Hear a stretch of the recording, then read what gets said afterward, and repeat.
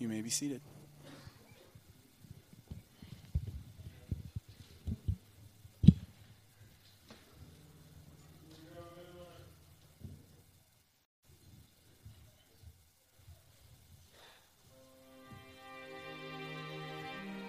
There's an optical illusion that's easy to fall for, even if you know the trick. The more distant you are from other people, the more invulnerable they appear. You see yourself as you are, with your flaws just as clear as your successes. But you see most other people on their terms, only from the side they present to the world.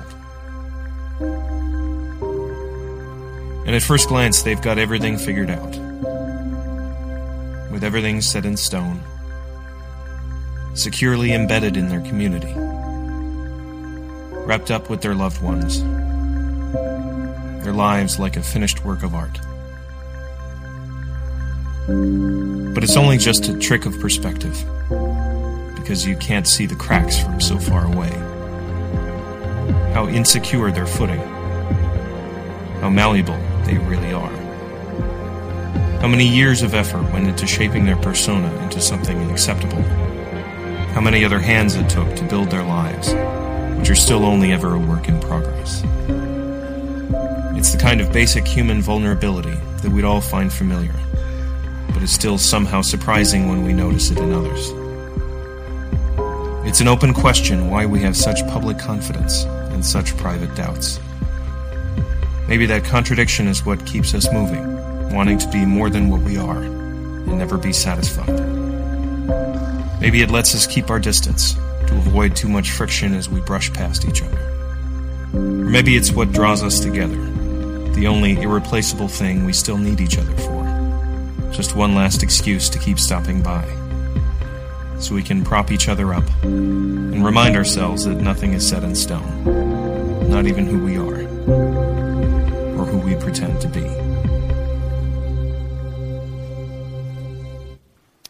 Well, good morning, everyone. For those of you who are new to North Hills, I want to promise you that after today it gets better. I'm a B-team fill-in here, and I'd like for us to do this thing. A friend of mine would say this often. His name is Nick, and he would say this, and he would say, let's all just take a big, deep breath and lower our expectations, all right? So everybody just kind of breathe in with me here. All right, there we go. So really, honestly, today I'm going to be talking to you. In the past, I've talked to you about things that I am still going through. I've talked to you about things that I'm still kind of like getting, but usually it's only after. Like I'm on the tail end of it, and I'm like, I think I've learned this stuff, and I feel like maybe I have some things to share with you that are deliverance. Like I feel like maybe I've kind of moved past this. And today I want to tell you that I'm square in the middle. And I'm not sure that's going to change. And I would probably submit that most of us are going to be square in the middle of this one. And so a little bit different, but I would like to pray as we start. I know we've already prayed a couple times now, but God, I just pray that your word would be illuminated to us. God, that as we read it, and as we look into it, and as we look into our own hearts and our own lives, God, I pray that you would help us to be honest. Honest with your word, not forcing it to say things it's not. And Lord, that we would be honest with ourselves, not trying to be something that we're not. And so, God, I just pray that you'd be with your people. Lord, as we are coming in from all sorts of different places, all sorts of different difficulty. Lord, I pray that you'd be with your people as they receive this message, that it would change them. As James says, that we should look into your word and then walk away having done something about it. And so, Lord, I pray that today that you'd help me to do something about it. Lord, that you'd help us to do something about it. And Lord, I just pray that your grace would be on your people. In Jesus' name, amen. So I don't think it's going to come to anyone's surprise that I hear voices in my head sometimes. I mean, some of you might be like, well, Adam, that does actually make a lot of sense, and now I understand you, and it's okay. Give me a hug. I don't mind hugs. But I do. Sometimes I run into a situation, and there's this thing that I have like this narrative conversation going on in the back of my head. Specifically, this one's kind of funny.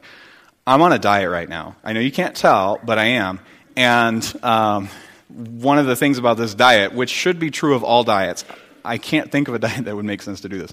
Chocolate chip cookies are not on the list of things that I can eat, all right? You can't eat those. And if you find a diet where you can have chocolate chip cookies, please let me know after the service. I'm looking to switch. Because, honestly, I am not a sweets kind of person, but I love chocolate chip cookies. So much to the extent that if it's sitting there, like either on the plate or still on the pan, and I'm just idle in the kitchen, I will find myself 6 cookies in before I even come to and realize what I'm doing. You know? So, but this diet kind of has this thing in my head where it's like, no, you've got to think. And so for the last couple of Sundays, we made cookies for Sunday school, and we make them Saturday night, and we serve them on Sunday. So that means that we have chocolate chip cookies in my house on Saturday night, sitting, just looking so beautiful and tasty and good, just sitting there waiting for me. And there's this conversation that goes on in my head. And I think, those look delicious. I'm going to eat one. And then there's this other voice in my head that's like, that's not allowed. You're not supposed to do that. And then the other voice is like, shut up, other voice. Halt, halt, halt. Hey, I mean, really, anybody who's, can I get an amen on that? Like, seriously, right? It's like, shut up, other voice. And, you know, there's this thing, like, I don't know if you remember, but back in the day, Looney Tunes, they would often have this thing that happens when a character has a choice. There would be a version of the character that would show up on usually their right shoulder with, like, little devil horns and a pitchfork, right? And then there would be a little version of the character that shows up on this side with, like, angel wings and a halo. And they would argue back and forth. And then the character would just kind of pick one and then go with that. Well, you know, I think that we often find ourselves in the middle of these conversations regularly. And some of them are just goofy. Some of them are just really, really silly. There was one that is less silly for me when I was my first year of junior college. So really quick history. I got out of high school, thought I was going to drop out of high school. Didn't drop out because I had this mentor family that intervened for me. They told me that I could be a good person and do good things and even maybe be a pastor someday. Who knew? And so they said, you can do it. You need to go to school. You need to go to college. So what I did was I took classes and I worked full-time right out of high school. I was like being really proactive. And I also, part of this process was I took an English class. And Anya's heard this story, and so has Robert Paul. But that's fine. You can hear it again. So I took this English class, freshman English, which you think freshman English in college shouldn't be that hard. You know, I did fine in high school English, and I should be good for this. It was miserably difficult. Like the lady, I think, like her little angel person died early on in life.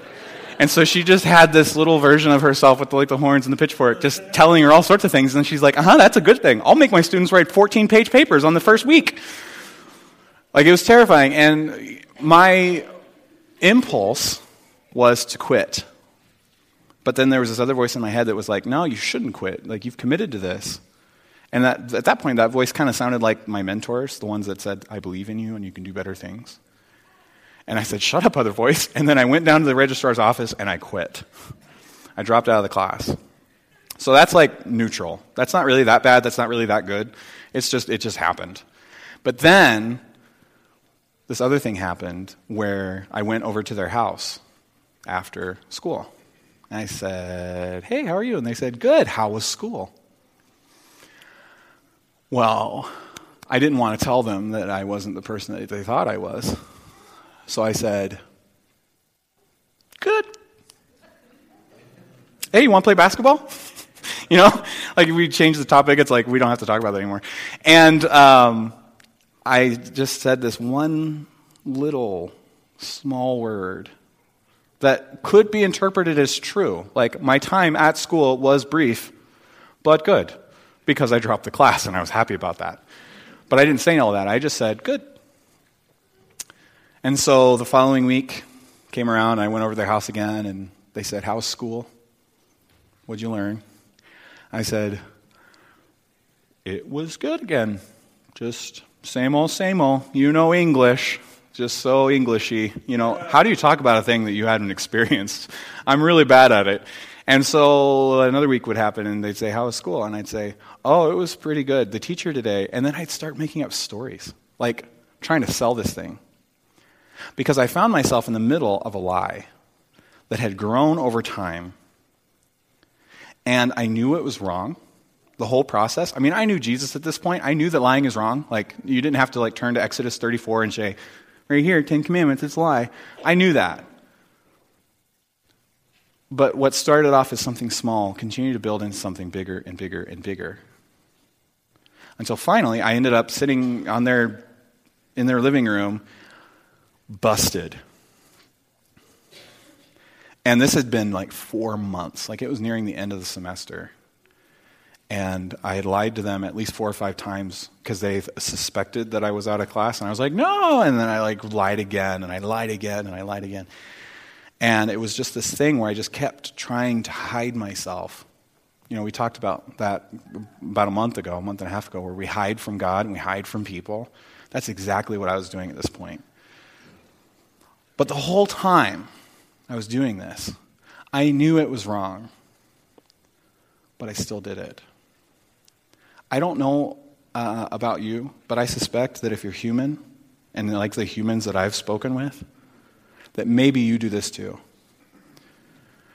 Maybe you don't lie about going to English class when you're 19 years old or 18 years old. But maybe for you, the thing that you do wrong, is wrong, has something to do with your words. Downstairs we talked a little bit about word vomit, which is a gross concept, but it makes sense. Because there are some times when you're in a conversation, usually with a spouse, and there are words in your head that you're like, those aren't the right words to say. I ain't going to say those words. Shouldn't say them. And then all of a sudden your mouth is like, I am now saying those words you were thinking about. It's like, what are you doing, mouth? Stop that. And you just almost feel like you want to reach out and just grab them and rein them back in, but you can't. You can't unsay things. You can't unring that bell. And sometimes we say it in anger, sometimes we say it out of fear, but sometimes our words can write a big check that we cannot cash. Sometimes we go so far and extend ourselves by saying things that maybe we don't even really believe inside of ourselves, like our true selves, but we still say hurtful, mean things to people we love, or about hurtful, mean things to people we don't even know. And in so doing, we are criticizing and tearing down the very image of God walking around on earth. Because Scripture says that we're all made in God's image. Maybe for you it's not words, maybe it's anger, just outright anger and all the things that go along with that. I know what anger feels like. It's like this red hot feeling that starts, for me it starts in my gut, and then it tingles to all my skin, and then suddenly I'm just out of control. And I sometimes I do say things that are hurtful, but sometimes I am silent because I'm trying to hurt somebody. Or there have been a couple times when I've been violent, not towards Jane, not towards people, but definitely violent. And it's I'm just going to tell you a really quick story. One of the most angry times of my life. I had a terrible day, and at the end of the day, I got to the kitchen, and I opened the Tupperware cupboard, thinking it was the glass cupboard. I don't know why. I lived there for a long time. I don't know if you've ever opened the Tupperware cupboard that's over your head, but one of them is waiting to leap at you. And this is exactly what happened. I opened the Tupperware cupboard, this Tupperware comes down, and I'm already beside myself angry, trembling angry. And I'm just trying to keep it together, because I know that getting really, really angry is wrong. And so this Tupperware hits me on the head, and before I know it, I've got this Tupperware, and I'm just ugh! And I'm holding 2 pieces of Tupperware in my hands, just trembling with anger, and it's and then Jenny was there, and she looked at me, and she's like, did that just, and I looked at her, and I was like, yeah, that totally happened. But you know what anger's like. You know that uncontrollable feeling. If this is something that you deal with, then you know what I'm talking about. It's there's this other thing that rises up inside of you. Yeah. And its job is to destroy. All right? Yeah. You know kind of what that feels like. Uh-huh. Maybe for you it's fear. Maybe you don't do things that you ought to do because you're afraid to do them. You see someone on the side of the road, you're like, oh, I don't really want to stop. I've got ice cream. They're having the worst day ever, and I've got ice cream, and I don't want to stop, because what if they're a bad guy? Like, what if they pull a gun on me, or what if they pull a knife on me, or like, what if they're scary? And like, this is an excuse that we use to not do the right thing because we're afraid of doing it. Or maybe it's a bigger thing than that. Maybe God is asking you to make a big step forward in something. And through fear, you tell God no. Like Jonah, who runs the other way when God says, go to that great city, Nineveh. And Jonah says, I'm going to the ocean instead. I think I'm going to be a fisherman. It's a different career choice for me. And God says, here's a giant fish. I guess I could act out the book of Jonah for you. It's not that good. I'll work on it and then maybe do it later. But we all have these moments where something inside of us, regardless of what the motivation is, makes us do things that are against our conscience. For the guys and some gals in the room, I know that pornography and lust is a thing. And it just overrides your thinking. You know, you go places and you look at things that you know you shouldn't. I mean, you know better, but you still do, because it's like you just need to. Like, there's this drive inside of you that is apart from you. It feels like it's just like an alien thing inside of you that's just like, yes, you must do this. And for some of us, it can dominate our lives, and that's scary. Or any other addiction for that matter. I mean, honestly, I shouldn't be surprised at the things that people can get addicted to. I sincerely think people can get addicted to Netflix. Not chemically addicted, but, habitually addicted, in the sense that you just like have to do this for some sort of like euphoric response. Like, you just find yourself compulsively watching the next season of whatever it is. All right, I know that in our minds we all just thought of a thing. And if you just thought of the next season of whatever it is, and you thought, oh, this, maybe you have an addiction. I don't know. Think about that. But my point is that we all run into these places where we feel like we have to do a thing. And then we do that thing. And then what do we feel? Guilt, self-hate, regret, maybe anger. Anger at yourself. Sometimes it's not as healthy, and it's anger at other people. Like, why did you make me do this? And it's a terrible, terrible cycle to be a part of. And I think that it is humanity's cycle. I think it's just part and parcel of being human. And so today, what I want to offer you is some hope. I want to offer you some hopefully convicting passages that will tell us there is a better way. And that better way has nothing to do with our bootstraps. If you are not familiar with Scripture, Genesis is the first book of the Bible, and it starts appropriately in the beginning. And in fact, the Hebrew title for Genesis is the word beginning. And the idea is that it is this great epic of a thing where God speaks into nothing, and something happens. God speaks into nothing and something happens. And then he says, it was good. So God makes, not in this order, because I could never remember the order for some reason. God makes the firmament in the heaven. He makes the earth. He makes the waters. He makes the light and the dark. He makes the birds in the sky. He makes the fish in the sea. He makes the animals with the hooves walking around and the reptiles and everything that exists. He at some point just made it up. And he said, wouldn't this be a great idea? Boom, it is. And then afterwards, after every time he made a thing, on each day that he created, he says, it is good. Except when he got to people. Genesis 1 says that when he got to us, he made us differently. He made us in his own likeness and in his own image. Not to bog you down too much in academia. I believe the best way to understand that in his image, in his likeness, is as his image, as his likeness.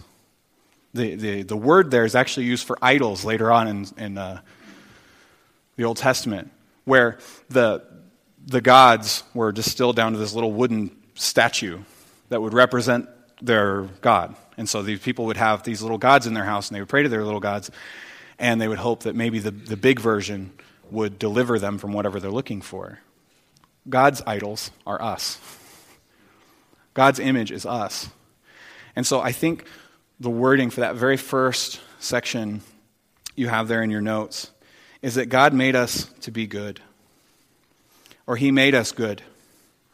Yeah, I made it on purpose grammatically incorrect. Because he didn't make us well. Yes, he did do that. But that's not what I'm saying. God made us good. With like a capital G. He made us in his own image and in his own likeness. And then, in fact, when he looks at us, he says, this is very good. That's humanity. That's at our core. That's who we are on the deep, some of us deeper still, inside. Made in God's image. And I know that there are probably some of us here that are like, man, I don't know. I met this guy, or I met this lady, or I work with this guy, or I live with this guy that I'm not sure is made in God's image. This is a little messed up. Well, the truth is that Scripture tells us very quickly, in fact, 3 chapters into the book of Genesis, it tells us that we messed it up really soon. And even though we were made in God's image to be the very likeness of God, that very, very quickly Satan tempts us by saying, you can be like God if you do this other thing that he said not to do. Which is a terrible, terrible lie, because Eve was already like God. And so she's like, well, I'm going to take control into my own hands. And so she did, and she grabs the fruit, and she eats of it, and she shares it with her husband. And I don't think it was really about the fruit. It's not like a magic apple from Snow White. I think it was about rebellion and saying, my way is better than God's way. We took the very creativity and the decision-making and the skills that God gave us as our imageness to reflect him, and we used them against him. And we said, I don't care what you say, I'm going to do what I want. Which kind of reminds me of those little voices, doesn't it? One says, you ought to do this. The other says, you will do this. I'm going to do what I want. And so there's this idea in theology and in Scripture that we are made fundamentally, in our essence, to be the very good image of God, to reflect his glory, to point to him as the creator of all things, to say that he is magnificent and he is a person and he has decisions, he makes choices, he is intelligent. Like, we reflect so many things about God. But then we all were born into this world where we covered it with our own way. I want to do what I want to do. And so it's basically like taking this ball of solid gold and then rolling it in something of less value. I won't talk about specifically what that less value is because this is church and that would be inappropriate, but it would be really gross and it's really violent. It smells bad and it involves bathrooms. Like, that's the image of what I think sin does to us. It takes something that's very good and then it covers it in, I'm going to do what I want to do. And it's not very good. And it is bad. And so the next spot in your notes is that sin distorts our image, but it does not destroy it. It distorts our image, but it does not distort it. Think of it like if God is strong and God is powerful and God is able to do things that we are not able to do, then it makes a lot of sense that the thing that he created, we can't uncreate. We might be able to hide it. We might be able to cover it. We might be able to distort it. But we can't uncreate who we are on the inside, is our essence, the very good image of God. But we can distort it. It's kind of like seeing somebody through really old windows. I don't know if you've ever been to... Do they have any at the fort? I don't know. Where like it's like warped and cloudy, and somebody's face suddenly looks really bizarre, not all on its own, like my face is. But like, like you have to look through it, and it's like there's an eye down here, and then there's like a nose up here, and it just kind of, it's like all the pieces are there, but it's just wrong. Like it's just like, out of sync. That's what sin does to us. It distorts the image of God. C.S. Lewis, one of my favorites, says that every sin is the distortion of the energy that's breathed into us, the breath of God. An energy which, if not thus distorted, would have blossomed into one of those holy acts whereof God did it and I did it are both true descriptions. If we were able to walk around without this distortion of sin, we would walk in the will of God. We would hang out with him. Like we would say, hey God, I was thinking. And he says, I was thinking the same thing. That's brilliant. And you would just we would create stuff together. The garden would be a lot bigger because there's more of us now, but we would all just kind of walk around and just constantly bring good into the world. But that's not the case, and that's not what happened, and that's not what happens. Because goodness knows, at least this heart does not need Adam and Eve to have originally sinned. For some reason, I find it all on my own. For some reason, I don't need to inherit it, though I did. And though Scripture tells me that we inherit sin from our parents and from their parents and from their parents and from their parents, and we're all just distorted, I kind of see the creation story in my own life. And maybe you do too. Where it's like God says, don't do this thing. And then there's this other voice that says, yeah, but don't you want to? And so I want to tell you some good news and some bad news, and it's mostly good news. The bad news is that you're not entirely wrong. That there is a voice that says you want to do what you want to do, and that feeling of helplessness, there's something to that. But there's so much more to the truth. So in the book of Romans, which is a pretty popular book. It's a pretty well-covered book. It was Paul's statement to a church that he wasn't even a part of. He was basically summing up everything he believed about who God was and the way that we could know him to this church in Rome.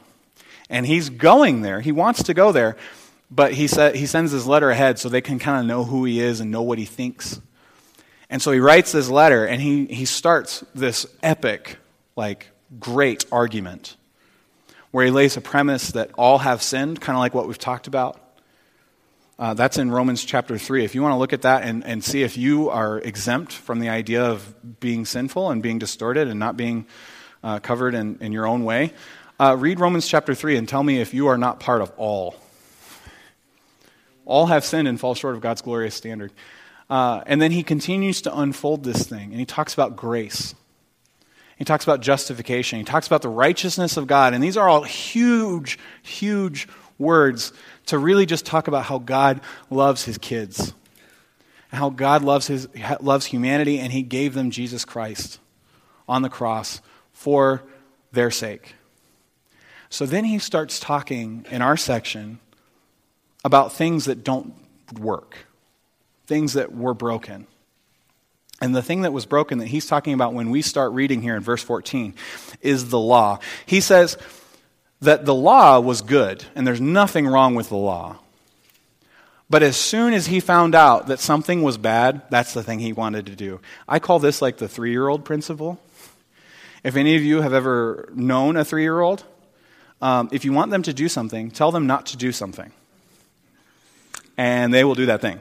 Or they will desperately yearn to do that thing. If you say, you cannot go outside to play, even if they were not interested in going outside to play, they'd be like, I want to go outside right now.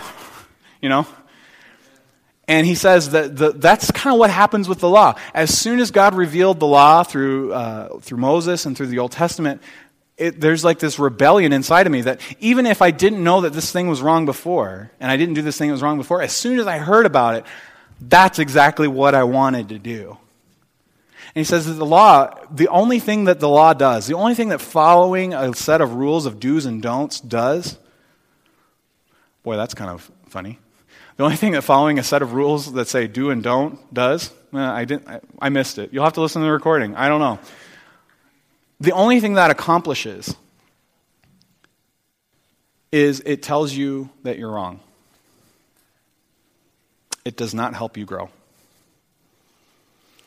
If God's 10 commandments were one commandment and it said, do not lie, all I would know if I just had rules was, I did lie. And I did break God's rules, and I am bad. In a world where it's just law, we are pretty powerless because there's this thing inside of us, and he uses the word sin, which is a really loaded word nowadays in the church and without the church. Because see, within the church, we talk about sin, and we're like, yeah, get it. It's bad. Let's tackle sin. Let's defeat sin. Let's defeat sin in our own lives. Like, let's get it. But in the outside world, I think that the secular world looks at the church, and we use words like sin and sinners. The first thing they think about is how we hate people and how we judge people, even though I know we don't. You know, we always say, love the sinner, hate the sin. People that are outside of our faith don't understand that. They don't understand that nuance. And so I want to encourage you that if you're in a conversation with somebody about sin and sinning, be careful as you walk through that. Because that word means so much, and it can be so incredibly devastating in ways that aren't good, in ways that don't lead to Jesus, in ways that maybe push people away from his church. So, that's a freebie. But sin is this word that he says is inside of us. James says that our own temptation starts from inside of us. He says it's this thing, and he starts characterizing it as a separate entity. So there's the person, there's the law, and then there's sin. And then in verse 14 of chapter 7, I believe we're going to have it on the screen. Is that right, Roy? There we go. Verse 13. We'll read that. Did that which is good then bring death to me? He's talking about the law. He says the law is good. He says, did that which is good then bring death to me? By no means. It was sin, producing death in me through what is good, in order that sin might be shown to actually be sin. It would be shown for what it is. If there's a rule book, we know when we're wrong. And he says that sin would be shown to be sin, and through the commandment might become sinful beyond measure, something that we cannot even tolerate, because we know what God's law says. And so, for we know that the law is spiritual, but I am of the flesh, sold under sin. And here's where it gets really personal for me, really quick. And I want you to, as I hear this, to think, I. Because I do not believe that Paul is talking about some hypothetical person. I think Paul is talking about his current struggle. For I do not understand my own actions. For I do not do what I want, but I do the very thing that I hate. So he wants to do a good thing, and he doesn't want to do a bad thing. But he finds out that he does the bad thing, but he doesn't do the good thing. He says, if I do what I do not want, if I do sin, then I agree with the law and that it itself is good. If I sin, then I show, the law is good. It shows me when I went wrong, and this is a good test. Good job, law. I am bad. He says, so now it is no longer I who do it, but sin that dwells inside of me. For I know that nothing good dwells in me, that is my flesh. It's really confusing here if we constantly think that he's always talking about the same I. I think he's introducing this idea that there are two things inside of us. There is the very, very good, and then there's that covering that says, I'm going to do what I want. And he says, I, on the inside, will to do good. I want to do what's right. But I, on the outside, cannot. I can't get it right. He says, so now it is no longer I who do it, but sin that dwells in me. Verse 18 says, for I know that nothing good dwells in me, that is, in my flesh. For I have the desire to do what is right, but not the ability to carry it out. For I do not do the good that I want, but the evil I do not want is what I keep on doing. Now if I do what I do not want, it is no longer I who do it, but sin that dwells inside of me. There's this rip down his middle he feels. He says, there's the things that I want to do, and then there's the things that I actually do. And I never actually do the right thing, and I always actually do the wrong thing. And it's just like, I hate this. So I find it to be a law that when I want to do right, evil lies close at hand. What is it they say that the road of hell is paved with? good intentions. Yeah, even the best efforts, the best meaning, the best, I want to do the right thing, is often beset by temptation right away. And he personifies it. He says, evil lies close at hand. For I, on the inside, I'm adding that word inside, for I delight in the law of God in my inner being. But I see in my members, that word just specifically references body. He says, in my physicality, in the way that I do stuff, when my arms move and when my legs move and when my mouth moves, it just feels like there's this war. But I see in my members another law waging war against the law of my mind and making me captive to the law of sin that dwells in my members. And then he says this thing that just constantly resonates with me until I remind myself of something later. When I'm down, when I'm low, when I feel like I've just done something terrible that I know I shouldn't have done and I really wish I hadn't, I get to this point where I say, oh, what a wretched man that I am. And I don't know how many of us have ever had that moment where the guilt and the fear and the anger, the regret dominates you. And it covers your life, and it doesn't allow you to speak any other good things. I want you to know that you're not alone. I've been there. But then he says something else. And this is the beginning of our hope. And this is the beginning of the turn. Because this is pretty bad news, isn't it? It's like, hey, guess what? You can't not sin. Good job. Have a great week, I guess. Try to, you're not. You know, that's like a terrible way to send people out. And that's not where Paul stops. And that's not where I think we should stop. Because the very next breath that he has in his war against himself, he says, oh, what a wretched man that I am. He says, thanks be to God through Jesus Christ our Lord. Thanks be to God through Jesus Christ our Lord. What is he saying? Like, why? Did he mean to put that later? Or did he mean, I really don't think so. I think he put these two verses side by side to show us the war that we all fight. There's the guilt and the condemnation and the thing that tells us that you are not worth anything. You are bad. You are a villain. And then immediately he looks to God and he says, thanks be to God through Christ Jesus our Lord. And then he sums up again. And he says, thanks be to God. He says, so then I myself serve the law of God with my mind, but with my flesh I serve the law of sin. So there's this thing that's going on. And then he explains himself a bit. He says in verse 1, there is therefore now no condemnation for those who are in Christ Jesus. He says, there is therefore now no condemnation for those who are in Christ Jesus. The ones that are beating their chests and saying, oh, what a wretched man am I, should really say, thanks be to God. Yeah.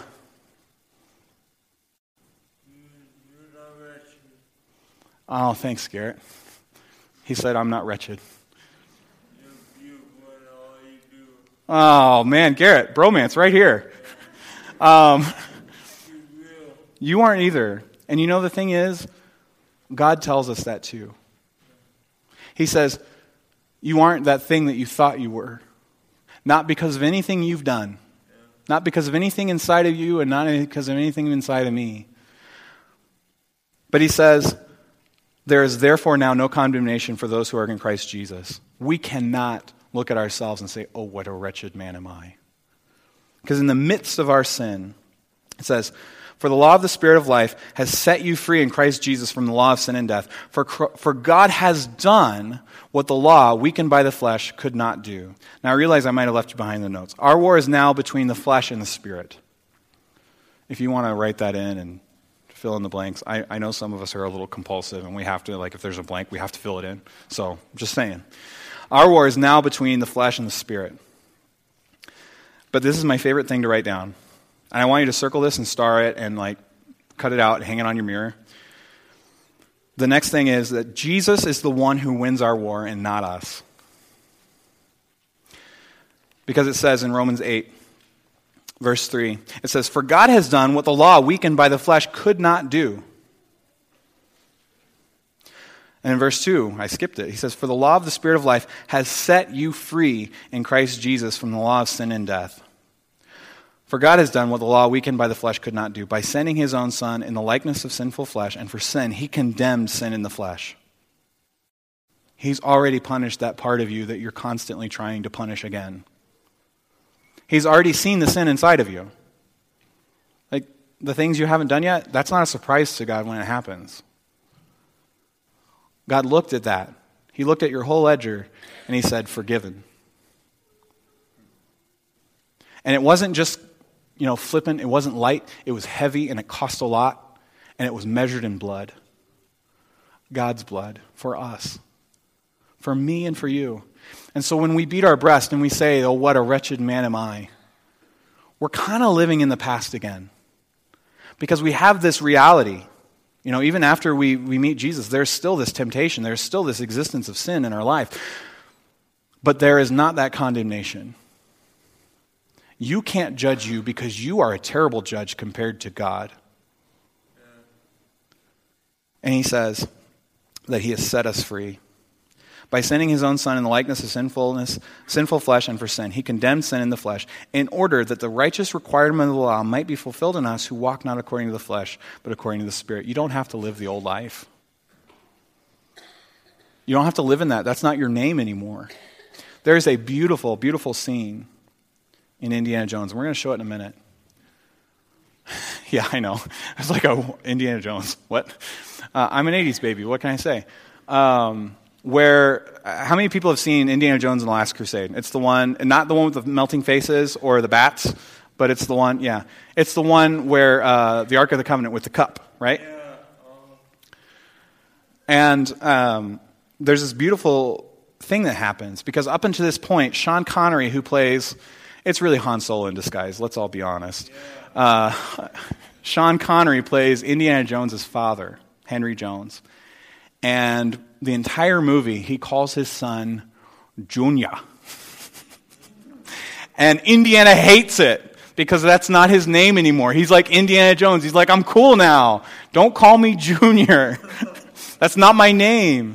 And so the whole movie, his dad calls him that. And then they get to the end of the film, and they find the Holy Grail. They find the cup that Jesus passed around to his disciples. It's fiction. But they find the cup somehow, and it has, magic in it, which is kind of cool. It's Hollywood for sure.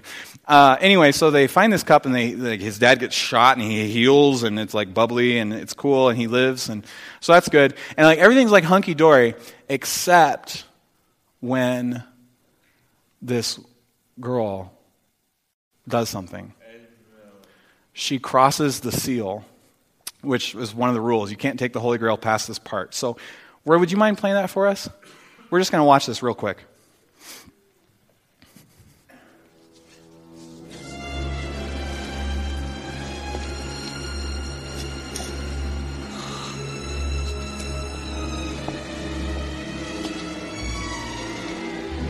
We have got it. Come on. Good. Elsa, don't move. It's ours, Indy. Yours and mine. Elsa, don't cross the seal. The knight warned us not to take the grail from here.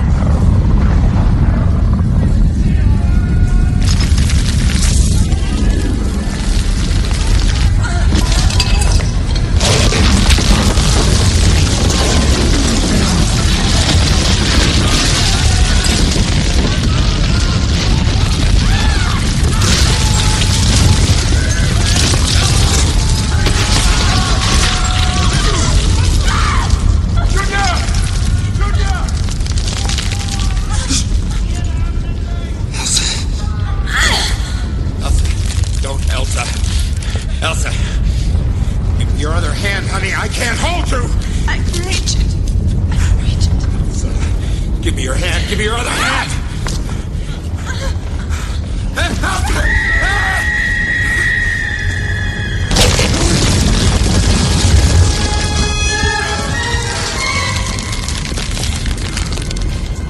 Junior, give me your other hand. I can't hold on. I can get it. I can almost reach it, Dad. Indiana? Indiana? Let him go.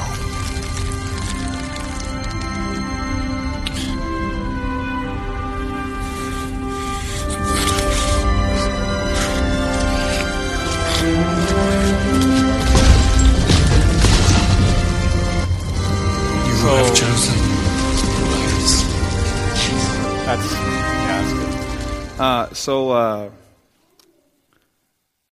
That moment where Henry Jones reaches down for his son, he says, "Junior, you got to give me your other hand." And Indiana just saw what happened to this other person. And he falls into the exact same pit, which is kind of like what we do, isn't it? It's like you see other people screw up and it's like, you, and then it's all of a sudden it's me. And he's holding on to him. And Indiana is reaching down for the grail, which I think represents so much to him. It represents the idea of finding the most precious thing in history. It represents maybe wealth, maybe notoriety. But for us, I think the thing that we reach for is self-righteousness or condemnation. We want to live on our own rules. We want to live by our own set of standards. And we reach down and we're like, no, I have to follow the law. I have to do good. I have to be right before God, before He loves me. And I think God looks down at us and He calls us by the name that He gave us. By our real name, which is still such a cool thing when He says, Indiana, let it go. Because see, the truth is, the end of this sermon is not about let's be better and do gooder. That's really what a lot of other sermons are about, and that's fine.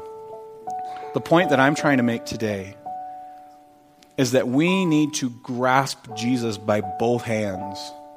We need to wrap Him up and not let Him go.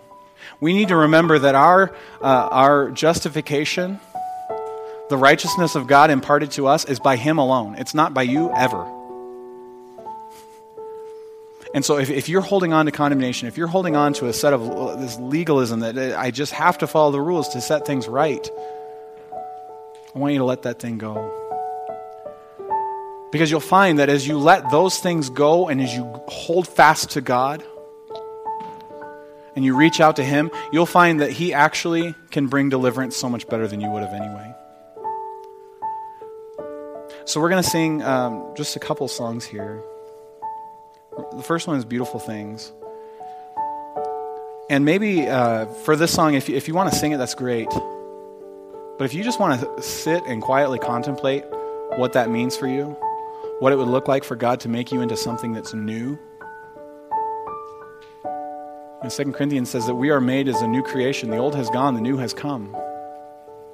We can't live in the law anymore, and we can't live in sin anymore. It's only and always God. That's the way forward. So if you just want to sit and think through that, that's cool. I just want to tell you that we can be free in Christ. That the law of liberty is not just lip service. That Jesus truly does set us free from our own standards. Jesus truly does set us free from our own condemnation. And it does indeed become a beautiful thing.